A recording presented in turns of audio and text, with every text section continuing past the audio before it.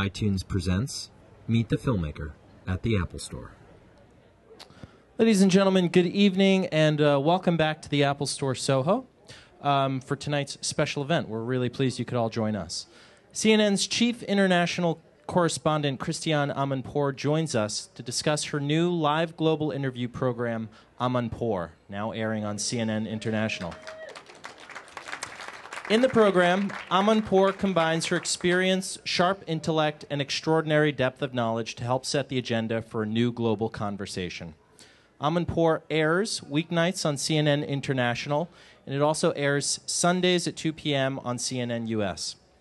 It is also available as a free podcast download from the iTunes Store. Moderating tonight's special event is Jeffrey Toobin, CNN Chief Legal Analyst. This time, please welcome Christiane Amanpour and Jeffrey Toobin.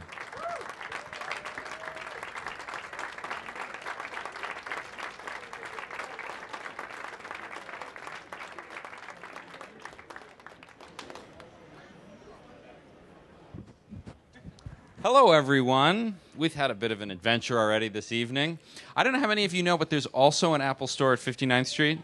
That's where I went. But anyway, I made it here in time, and Christiane had her own adventure. Yeah, we've done cars and cabs and subways, and but there is traffic, but yes, anyway. We're delighted to be here. So, all right, Christiane, talk about the show. What's the show? What's the idea? It's a daily show every day on CNN International. What is it? What's okay, it about? So the reason I am so excited about this is that, in my opinion, having been at CNN for 26 years and having understood from the beginning the mandate and the mission of CNN, I really think this is an opportunity to get back to that mandate. What we're doing is real news. Real news cannot hide on our program. Hard news cannot hide on our program. And we're doing interviews with the real players rather than the wannabe players. So we're really going after those people who are making decisions, those people who are being affected by decisions, and not always the big names or the world leaders, but people who are really involved from the ground in everything that's going on, whether it be Afghanistan, Iraq, Iran, Somalia, human rights things we've explored in the Democratic Republic of Congo, and on and on and on. And what we're also doing is devoting half an hour each weeknight on CNN International in prime time to a topic so that we can go beyond the proverbial headlines, beyond the breaking news which bombards us all the time, and try to really increase the understanding of what's happening. Because paradoxically, despite this phenomenal technology that we have, and despite the revolution in the delivery systems of information, that has not corresponded with an increase in understanding and knowledge of what's going on. So information hasn't meant understanding, and we're really trying to do that on this. Now, in addition to the daily show on CNN International, on Sunday afternoons, you also have a show on CNN US, right, which is available to everyone. It used to, many of you, I'm sure, live in Manhattan. It used to be Channel 10. Now it's about Channel 812. Yeah, I don't know how which many of you have noticed is really that. nice. Yes. Yeah. Yes, but what's the difference? I mean, you far more than I do work for CNN International and work for CNN US. How do you think about that? How do you think about the audience that the different networks reach? Well, we do have a program on Sunday at the fantastically opportune time of 2 p.m. Sunday afternoon, which, of course, during football season is even less opportune than it might be at any other time. But the truth of the matter is you can also get it, and this is where my new digital knowledge comes to play. You can also get the daily version on the podcast, the video podcast, which is on iTunes and then can be downloaded. And we've got lots and lots of subscribers to that, people who see it on our podcast. But what is the difference? The difference is that, by and large, we do a compilation of the week, and we put that on the Sunday. But it's not just bits of compilation. We obviously make a story sense. So we take perhaps our two best half hours and put them together. And what I'm curious is, who do you? I mean, it's a different group of people watching. Yeah. And how do you think about that? Because CNN International, I don't know how many of you know, when you're overseas, it's a different network. It has some overlap with CNN, but not entirely. And how do you think about that? Well, I've been broadcasting for both for 20 years as a correspondent in the field.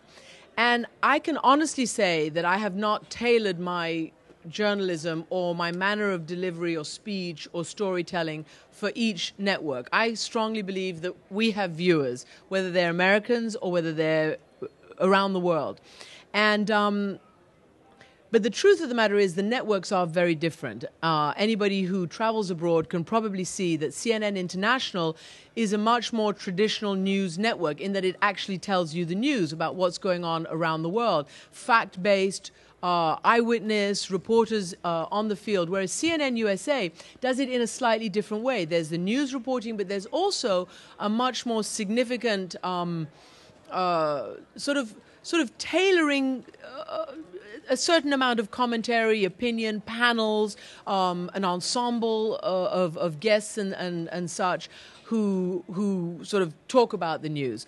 So, and of course on CNN USA there's not as much international news as frankly there should be, which is why on Sunday afternoon, actually even on Sunday morning, you start with John King's program, State of the Union. That has a good helping of international news, particularly when there's breaking and big stories. Afterwards, there's Fareed Zakaria's program, which is all international news, and then there's mine, which is international news.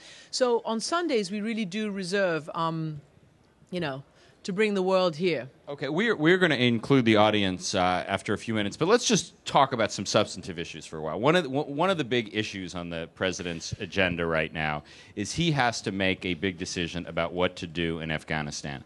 And talk about what you think the options are available to him and the pluses and minuses of various possible approaches. Well, one of the challenges when we started this program was, so what do we do? What do we want the voice to be? What do we want the mission to be, the mandate? How do we want to make ourselves useful as opposed to just another talking group of people, occupying airwaves and frequencies?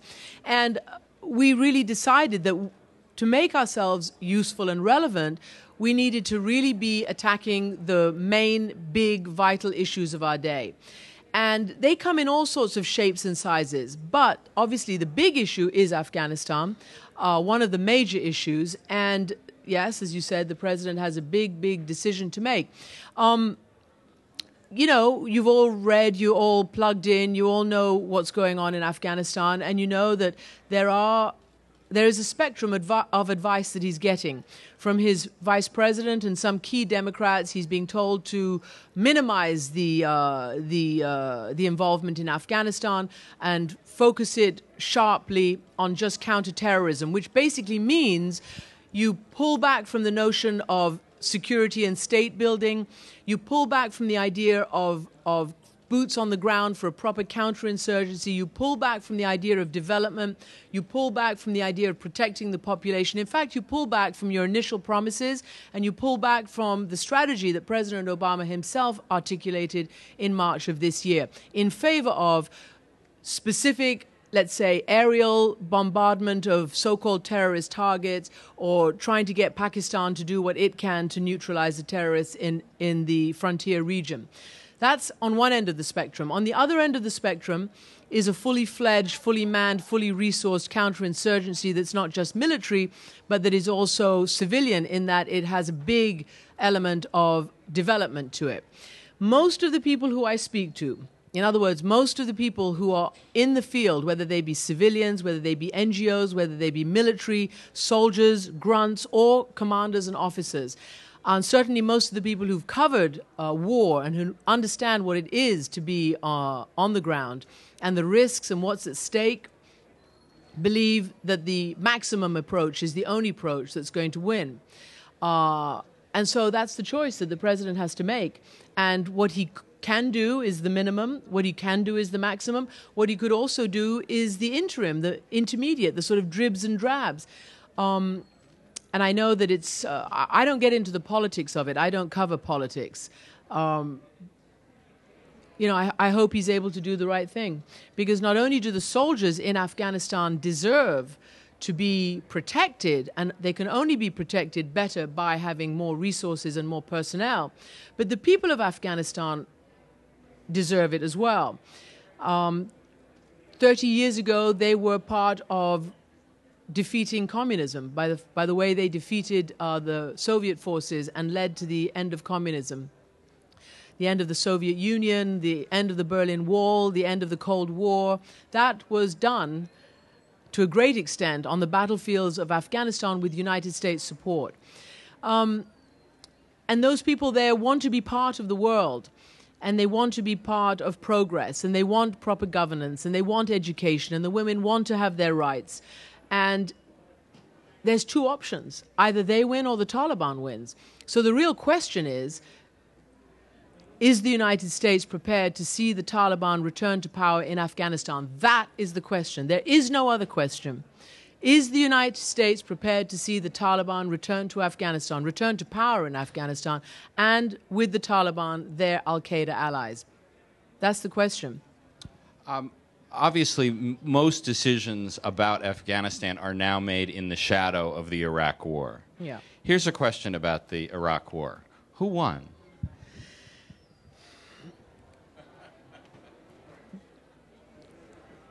You know, it's a very hard question. That's why I asked it. Because, of course, it was most unpopular. The intervention there was very unpopular. Everybody knows that it was done on a premise that turned out to be a false premise. You know,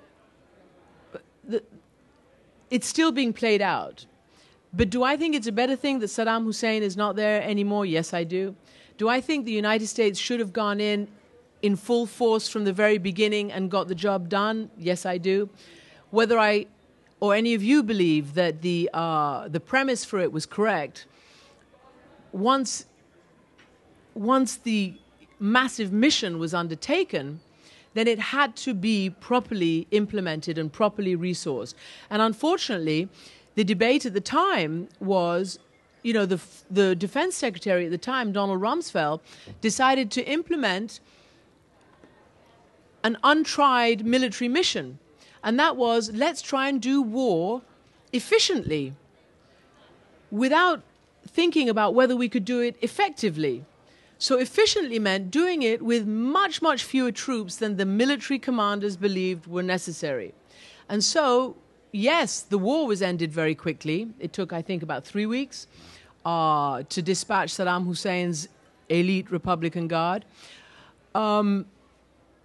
But the follow-up, there was no follow-up. There was no implementation because they didn't have enough forces and they misread the situation on the ground. So there were years and years and years of wasted time and death and destruction, both on the U.S. and the international side and obviously on the Iraqi side as well. And then they started a surge of troops, plus a political realignment there. And that started to make things better. Now, it's, you know, there's a bit of concern. There are big bombs. Well, there was one huge one over the weekend.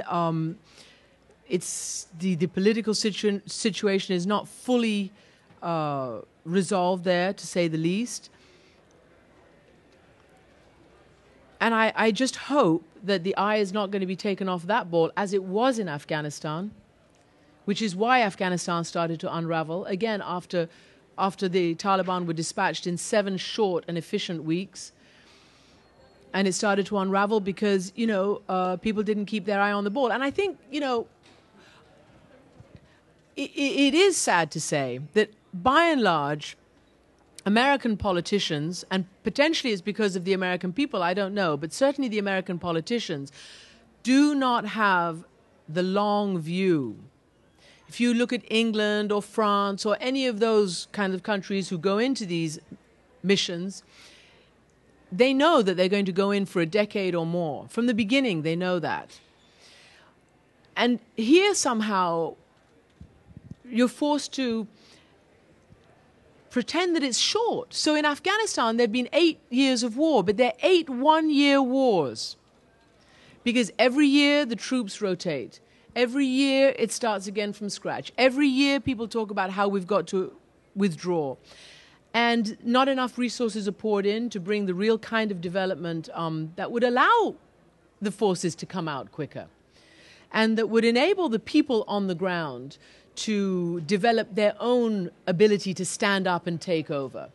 Just to go back to Afghanistan for a second, I mean, the idea behind, the premise behind an increase in troops would be that it would achieve success at such a rate that in a reasonable amount of time, troops would leave. Sort of short-term pain for long-term gain. Is that realistic? I think it's long-term pain for long-term gain.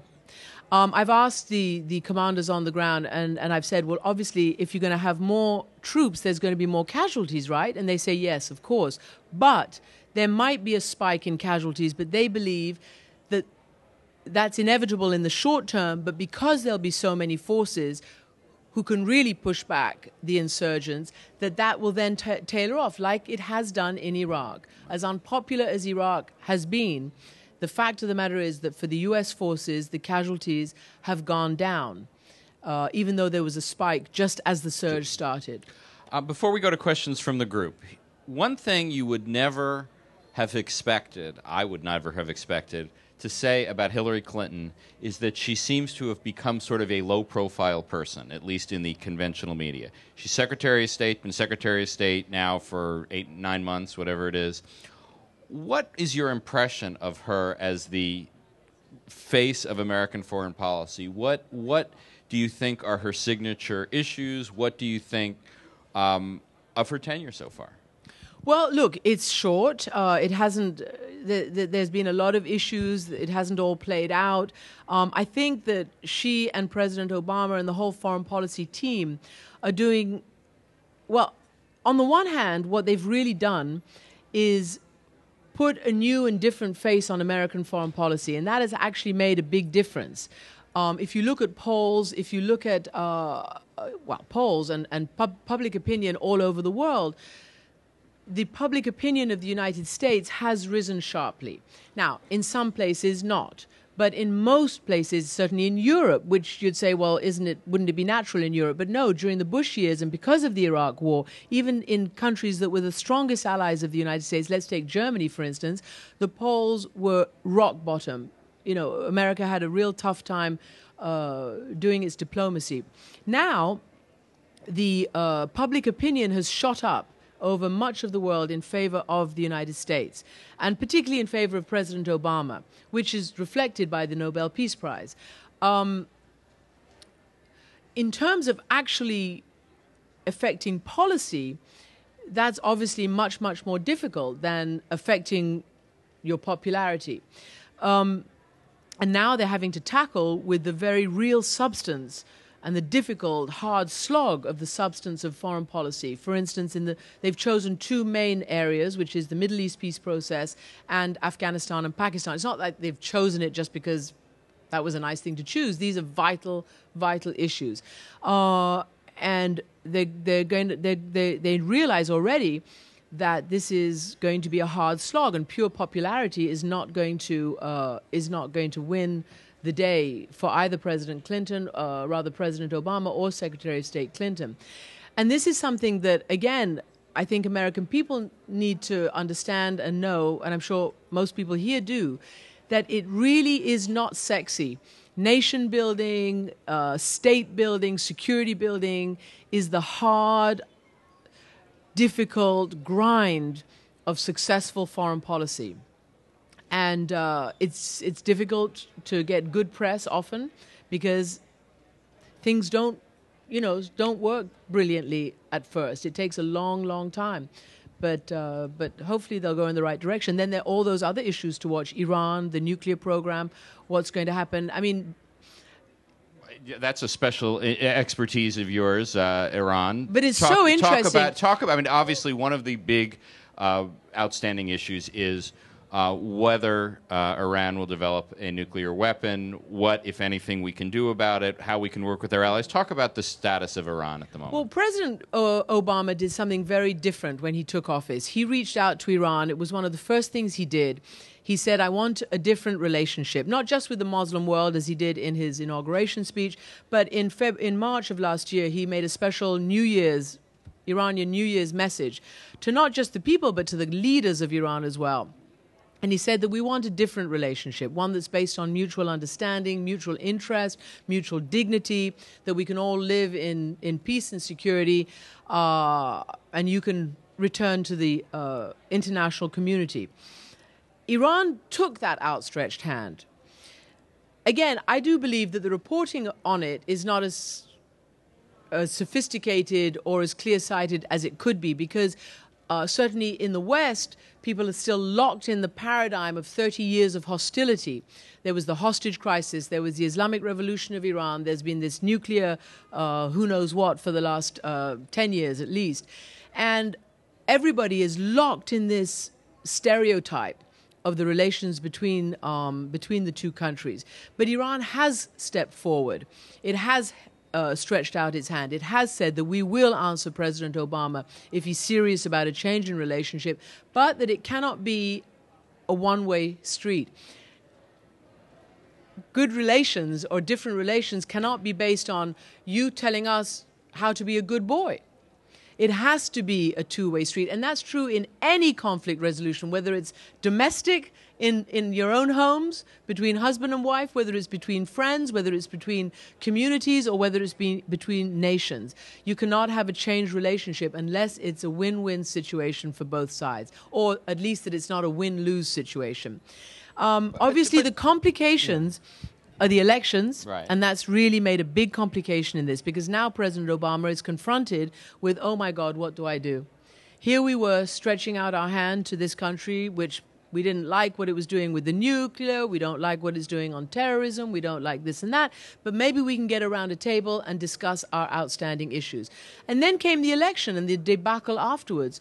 Mostly the human rights violations and the arrests. And so that's a genuine dilemma, because here now in the United States, many people who advocated engagement are saying, well, hold on a second, how can you engage with Ahmadinejad?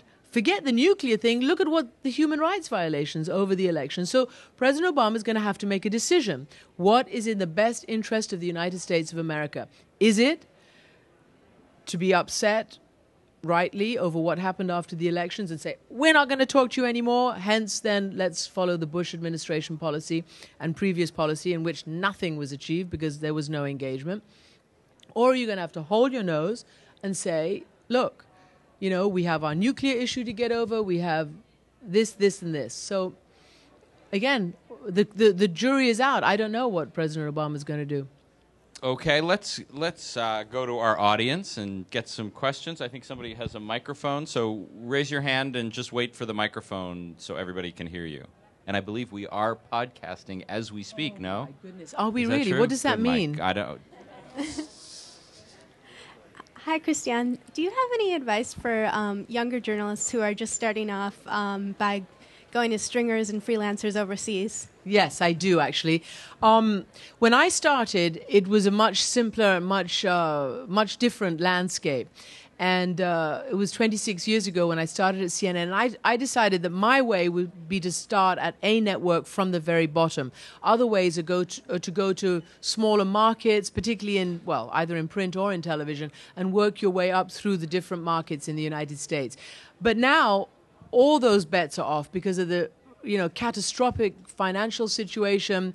In my view, the retreat from real news, real hard news, and all the different delivery systems that and all the different options that there are right now. So particularly when it comes to foreign news, where most American broadcast media, whether it's radio, television, or whatever, are not investing in it, it's difficult for people to go and cut their teeth in the field.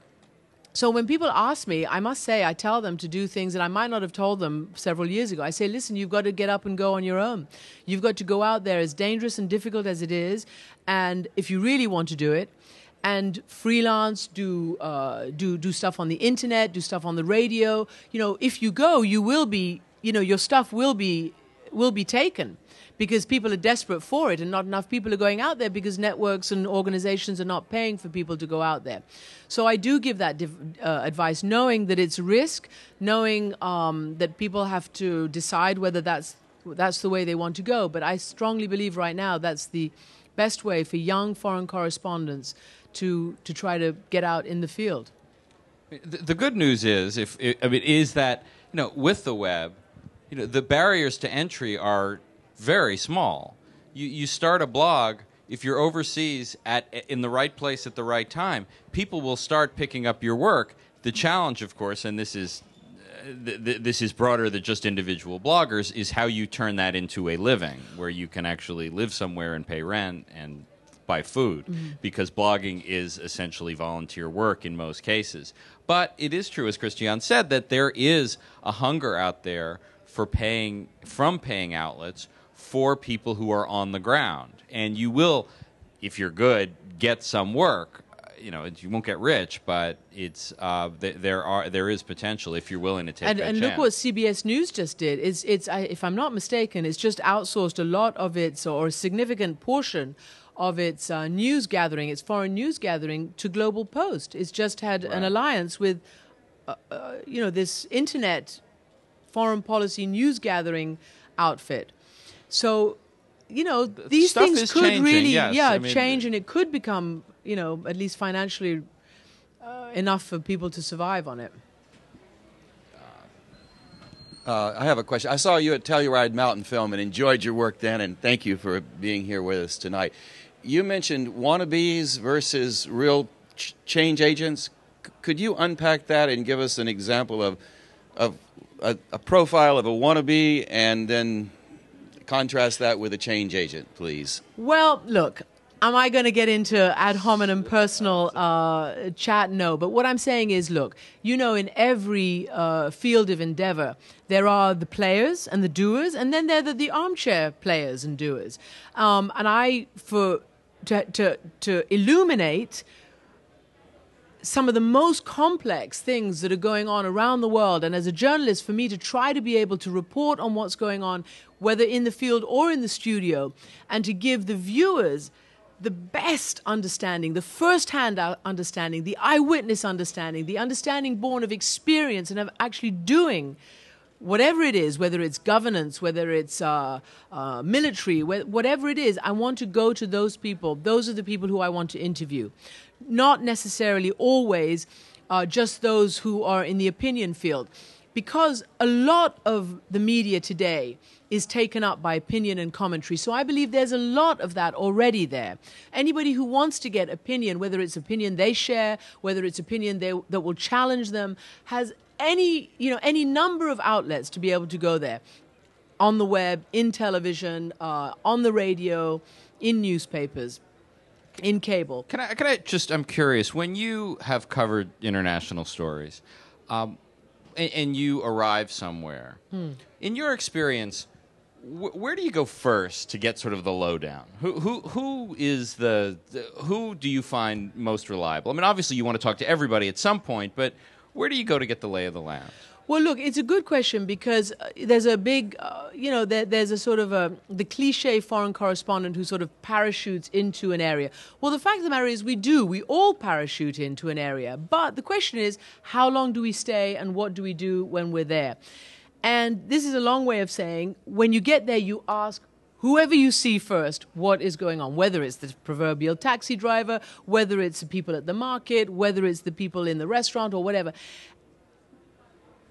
The trick is to spend so much time there that you build your set of contacts on the ground, that you then build up your information base, and that's always evolving and always changing. You can't just go, and I remember this in Sarajevo very, very clearly. I remember landing in Sarajevo in 1992, just as the war was breaking out there. And I'd covered all the Balkan breakups. And I got there. I had never been to Sarajevo before. It was known. It was where the United States and all the world held the Winter Olympics back in I can't even remember when now. 84, yeah. And there was this terrible war going on. So how to figure out what was going on? I went to, first and foremost, to the immediate places where sniping had happened, where shelling had happened, to interview the victims, interview the hospital workers, afterwards interview the families, interview the community interview, go to the schools. In other words, your concentric circle is constantly expanding the longer you're there. And I remember I didn't go to a single official for months. I never just went to the officials. I never just went to the news briefings. I remember every day, obviously, there was a UN news briefing or, several news briefings. And I strongly remember never going there for the first several months of being on the ground. And I don't know whether it was intentional. I can't believe it was intentional. But I think it was just my gut instinct and my team's instinct that we had to, whichever way we could, get as much information on the ground as possible, and that's what we did. Yeah, Christian, and just in terms of the young journalist out there, Christian mentions the proverbial cab driver. I think it is definitely to be avoided quoting the cab driver, because it is the cliche of that the big shot arrives from the airport and has a suspiciously voluble cab driver coming in, and that's constitutes his or her reporting. Now, only if you admit it. Right. If you admit it, it's fine. I'll tell you what, when I first got, and this is hilarious really, my first real assignment was to the first Gulf War. And basically what happened was Saddam Hussein invaded Kuwait and all networks started to scramble. I was completely junior, had no right to be on a plane. Everybody else was being mobilized. The only thing is, I was closest to the place, and I actually got there before many people. And we got to Dubai because you couldn't get into Iraq. You couldn't get into any other Kuwait, obviously, because it was surrounded. And you couldn't get anywhere but into the Gulf. So I got to Dubai, and I went from the airport in a cab to the hotel where I checked in. And at the hotel, I got information from people about how it was being reported, phone calls they had made to their families in Kuwait. At the hotel, I got that information. So I went on the air that night and I said, this is the information that we're getting. So that's the proverbial hotel, right? Yeah, and the proverbial eyewitnesses. But then you build. But you were there. I mean, see, that's the thing. You cannot do that by phone. No, you can't. You cannot do it by phone or watching the BBC or watching ITV. I mean, you have to. You have to be there. Yeah. I mean, look. Obviously, this technology that we have now makes it so much easier not to be there. You can Skype, you can Twitter, you can Facebook, you can social network, you can do all of these things, and all of them are really important because they add the eyewitness, they add what you can't see. But it has to be supplemented. If you're going to be a credible journalist or a credible journalistic outfit, the body of journalism has to be, at least at this moment, until something changes, professional journalists who are able to cross-check, to verify sources, who have a profession and who know how to apply it. But that's not to say that all the other elements are not fantastically important. You have a question over here on the right. Hi, Christiana. How are you doing? Good. Good. I'm a philosophy student from UCLA. Can you hold it a little closer and speak a little louder? Right. I'm a philosophy student from UCLA. I just came to see you. I have a question regarding Iran and the psyche of the revolutionaries. Like 20 years ago, my parents, were like ready to go, but now it seems like there's a little bit of pretension going on in the revolution of Iran, if you call it a revolution. Can you address that a little bit? Do you mean your parents here were ready to go back? No. My parents 20 years ago were 30 years ago revolutionaries, but the new crowd, my generation, it seems to be a little bit of pretension going on, and the green wearing and all that. Yeah. For all of you with podcasts or who want to watch a little bit about this, we're doing an anniversary program on the hostage crisis 30 years ago, and that will air next Wednesday on the date of the anniversary, and also on CNN USA the following Sunday, to address a little bit of the history. But I still think it's all right to go back. I mean, I still think that it depends on what you want to do. If you want to get involved in politics, as you can see, it's not the most safe and easy thing to do. You were there during the election. I was there during the election, and I've covered every election since the revolution, just about. And it was a remarkable thing to see that there was a huge amount of involvement by so many Iranians who wanted to go to vote. Most of us, before we got there, thought that Ahmadinejad was going to win again. And it was really only in the 10 days to a week before the election that things started to change on the ground, and some real hope and vigor and momentum was put into the reform movement. And you saw something remarkable, really. I mean, I was stunned because I'd covered the previous reform election back in 1997, and that was the first really energized election in Iran. But this, you had literally both camps, the Ahmadinejad camp, the more conservative camp on one side of the street, literally, and the reform camp on the other side of the street, supporters, and each arguing, debating, talking, shouting sometimes, but mostly good-humored interaction for about 10 days to a week leading up to the election.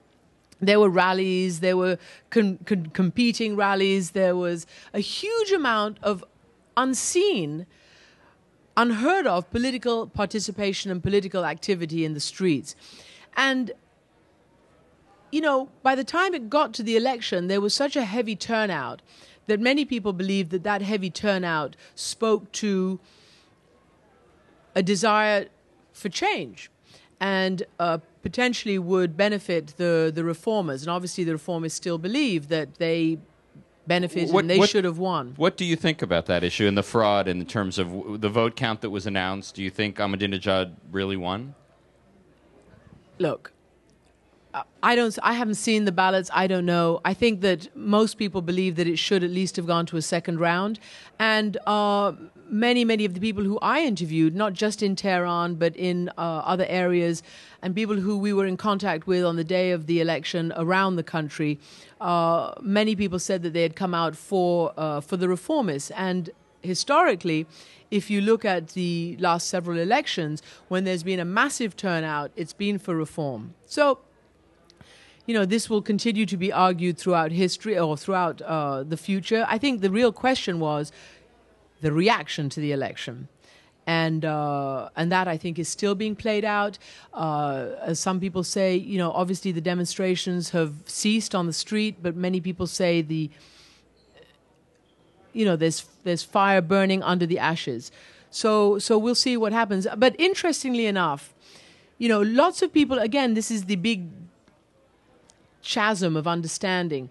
People in the West were reporting what was going on in Iran as if it was another revolution, whereas people in Iran were not talking about another revolution. They were talking about a reform of their system, of more political participation, of more democracy, of more rights, of more freedoms, social and political. And so there was sort of a disconnect between the way people from the outside looked at what was going on.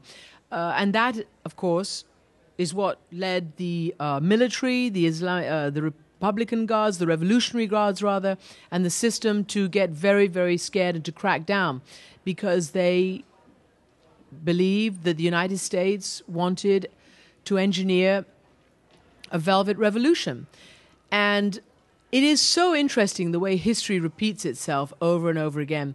I remember in Iran during the height of the reform period, many people in Iran, many leaders being really, really worried because they didn't want to see in Iran what happened under Gorbachev in the Soviet Union, the way the system collapsed, the way the economy collapsed, the way everything seemed to collapse with the collapse of the Soviet Empire.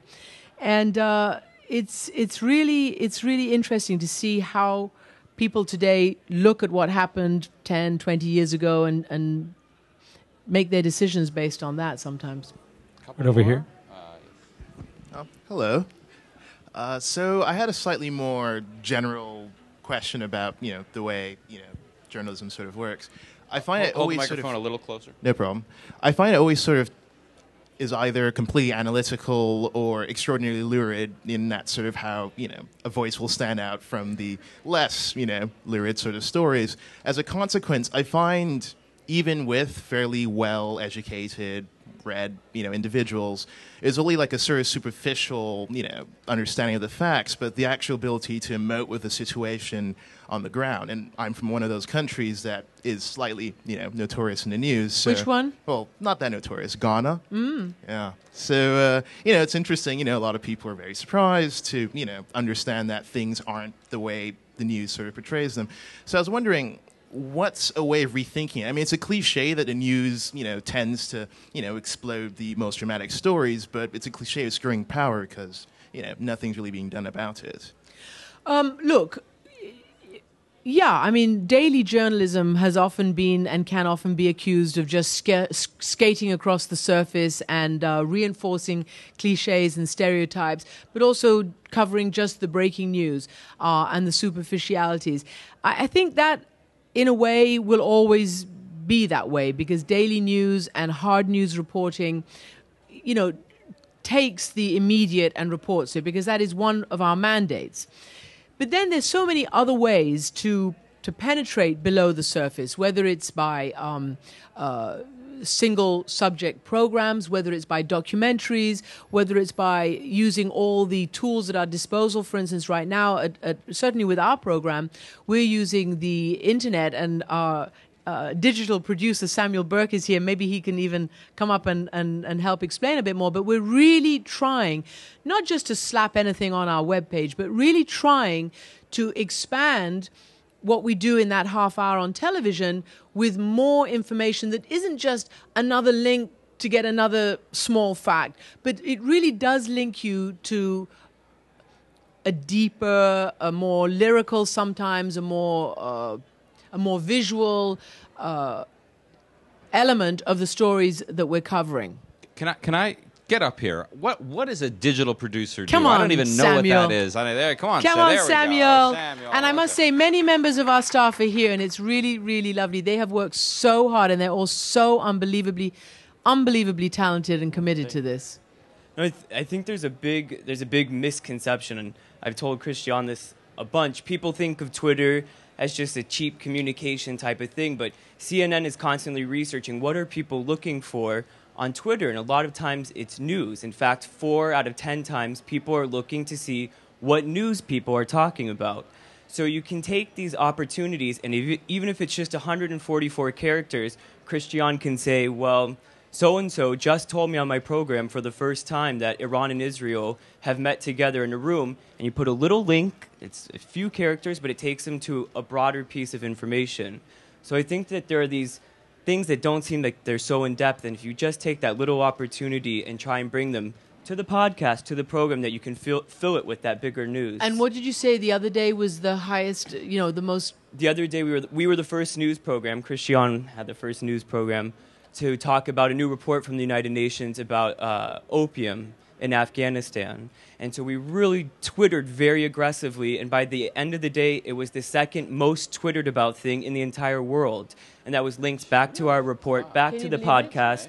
And so I think a lot of times people hear about Twitter, and yes, the number 9 thing may have been Pamela Anderson, but we were the number 2 thing, talking about the Taliban's involvement in and you have just struck, I think, really, he's struck the nail on, what have you struck? You've hit the nail on the head.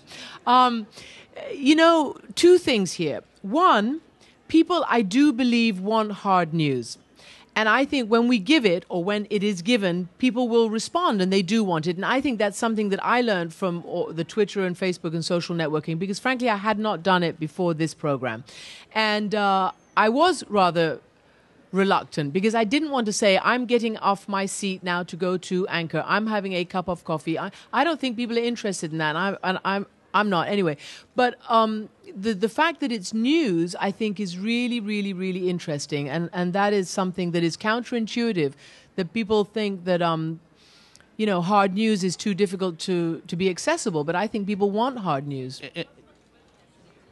And there are a bunch of different ways that you can do it. After our show, we're having Christian continue a conversation, getting people off the set, making them feel a little more comfortable in the newsroom, maybe bringing in some producers to bring in a different perspective, and then continuing the conversation online and sending those conversations out over the internet. So it's just, I think that the internet is just another platform. Yeah. It's just another medium. People never thought that television would take over radio and that type of thing, and slowly it does. It's just another place to do the same type of journalism, including hard journalism. If I can just add one point, there is a lot that we as journalists can and should do differently to adapt to the world. But I think it is also incumbent upon news consumers to be even slightly aggressive, because I mean, with the web, there is more information available to you than ever before in the history of humankind instantly. And fabulously detailed information as well, not just Pamela Anderson news. I mean, there is and we have to compete for it. TMZ beat Right. a lot of people to it by being out there, but for every TMZ, there has to be a Christiane Amanpour trying to fill that hole just as fast as... But if you want to go to the Human Rights Watch website, you can read fabulous reports on countries all over the world. And, you know, it's free, it's instant, it's really great stuff. So there is, in many respects, no excuse for ignorance out there either. And Samuel's been putting up all those links on our website, on the CNN.com page, and leading to our page as well. And I think another thing, this whole TMZ, Pamela Anderson, American Idol, you know, there's a sort of a specious comparison that the people who don't respect real news always say, oh, we can't do this because we'll never get enough ratings. You know, we can't compete with American Idol. Well, of course we can't compete with American Idol, nor should we be trying to compete with American Idol. They have their own value, and they're good programs, and all the entertainment stuff is good. But when we in the news or our bosses hold us up to the same standards as entertainment and say, well, we can't get as good ratings, therefore, you know, we shouldn't be doing it. It's mixing apples and oranges. We have to really do the best we can in our sphere and not hold ourselves up to false rating standards. More question? Who has the microphone? Yeah. Hi. So we're both in the international reporting program at CUNY, and what our teacher's always telling us is for us to be a one-man band and go out, do reporting. So do you really think that we should be great writers, photographers, web people, designers, and can we be all that? Well, that's the thing. Look, I think that's your professors are reflecting the reality right now, and you know, whereas Catherine O'Hearn, who's our executive producer, started off being a camera woman, right? And you had a big team by and large. There was you, there was a sound person, there was a producer, there was a correspondent. Those were the good old days. Now it is more and more one-man bands. Although still CNN, I would say the minimum that we do is 2 people. I certainly don't know how to shoot, and I've made myself unable to shoot because I don't want to do all those things. I don't think I could do them all. But I'm from an older generation, and I still believe that, you know, younger people than me can do it all. They can multitask much better. But I do think something gets lost in translation. I don't think you can do it all as well. And if you look at documentaries and things like that, some fly-on-the-wall ones are one-man bands, but that's how they're presented. But then if you want the real, I mean, if you look at, for instance, one of the wonderful documentaries I just saw was Obama's War on PBS on Frontline. Well, that was definitely not a one-man band, nor was it done in 3 days. And it's a really brilliant piece of journalism, a really valuable, brilliant piece of journalism. So the answer is you can do both.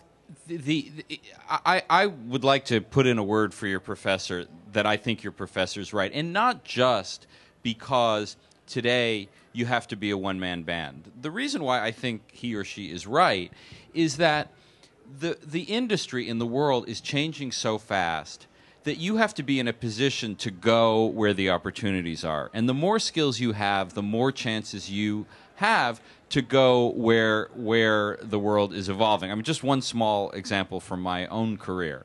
You know, when I got out of law school, I could not have said, when I grow up, I want to be a television legal analyst, because the job didn't exist. There was no such thing. There wasn't one person in the world employed that way. Now, for better or worse, it was the O.J. Simpson that created the demand for this. But, you know, that I was fortunate in that I had a set of skills that I could adapt to this new world. I don't know what it's going to look like in 10 years or even 5 years, but if you know how to, you know, build websites, shoot pictures, shoot video, you are going to be in so much better shape than someone who says, you know, I just want to be a photographer or I just want to be a writer.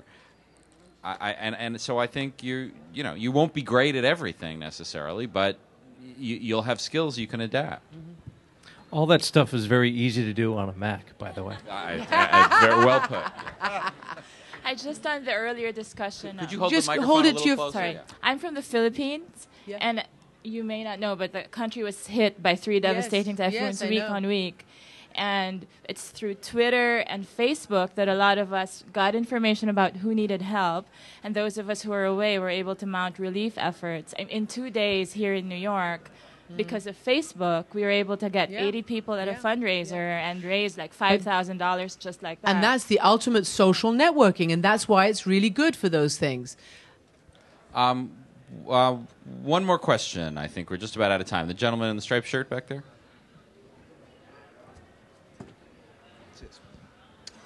Hello, good evening.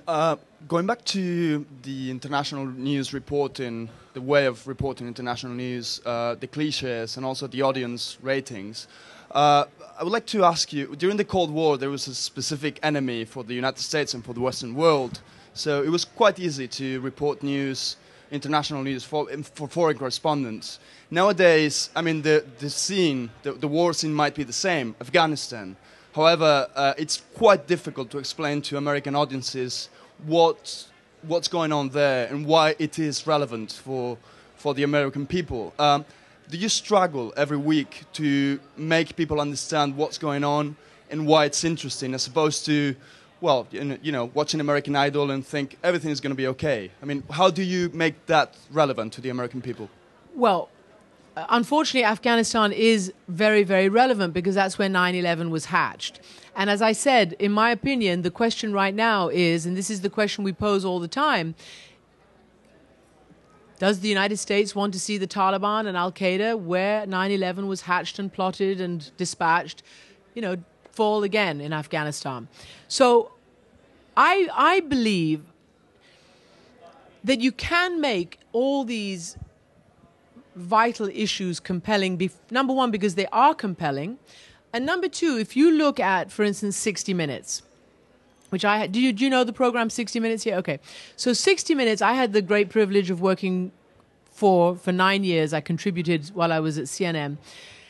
And what I learned there was something that was invaluable. It is that no matter what the story, whether it is of Afghanistan or Iran or some really difficult but important political situation, or whether it's a celebrity profile or a softer interview or a feature, good storytelling is what counts and can make anything compelling. Not by making it up, not by fancy footwork, but just by understanding and being able to tell a really good story and to find the compelling parts of it. And the human drama is always compelling. And so, again, I don't think it's a zero-sum game. I'm not saying it should be just hard news or nothing. I think there has to be a really appropriate balance, because we don't just live in a world of TMZ and gossip. We live in a world where every day, we're living now for the last 8 years with the fallout from 9/11. You can't go to an airport and not worry about what happened on 9. Every day, every minute you travel, every door you step into, every time you swipe your card at your own place of work, it's because of 9/11. Security, security, security, fear, fear, fear. So I just think that the idea of turning away and not doing this stuff and not doing it properly or well is just, it's a luxury that none of our civilization can afford anymore. And yet, it's still a struggle. It's still a struggle to tell the hard news. It's still a struggle to tell the compelling news. And there are very few places that do it now. There's 60 Minutes. There's Nightline. There's PBS. There are programs on CNN which take that challenge and do it. There's our program. But it is hard. It is hard. And we're committed because we have a mission. And we're journalists not only to pay the bills, but because we believe in it. And because this is a great profession. And because it's a really noble profession. And because it can really change people's mindsets and really can make a difference just by telling the truth, just by highlighting the things that need to be highlighted. And in this discussion that we're having right now over the closure of let's say, medium market newspapers or big newspapers, or I mean, let's not forget that the United States has a constitutional amendment that defends and promotes freedom of expression and the press. But with that comes the obligation. Where would this society be without great journalists of the past who uncovered who held officials accountable, who uncovered corruption, who, look at Woodward and Bernstein, look at the great journalists who spearheaded, civil rights implementation, let's say, in many parts of this country, and were on the forefront of so many of the great struggles of this nation. And the same is true in any other country. In Iran, it's journalists who've been on the forefront and the cutting edge of reform. In Eastern Europe, the same. In Africa, it's young women and activists, and many of them journalists, who stand up to be counted. So this is not just a luxury profession. This is a major contribution to democracy and civil society. And unless we understand that, and unless we're ready to take the risks and to do the hard work to uphold this profession, all of our societies will be weaker, all of them. Thank you all for coming. Thank you both for coming.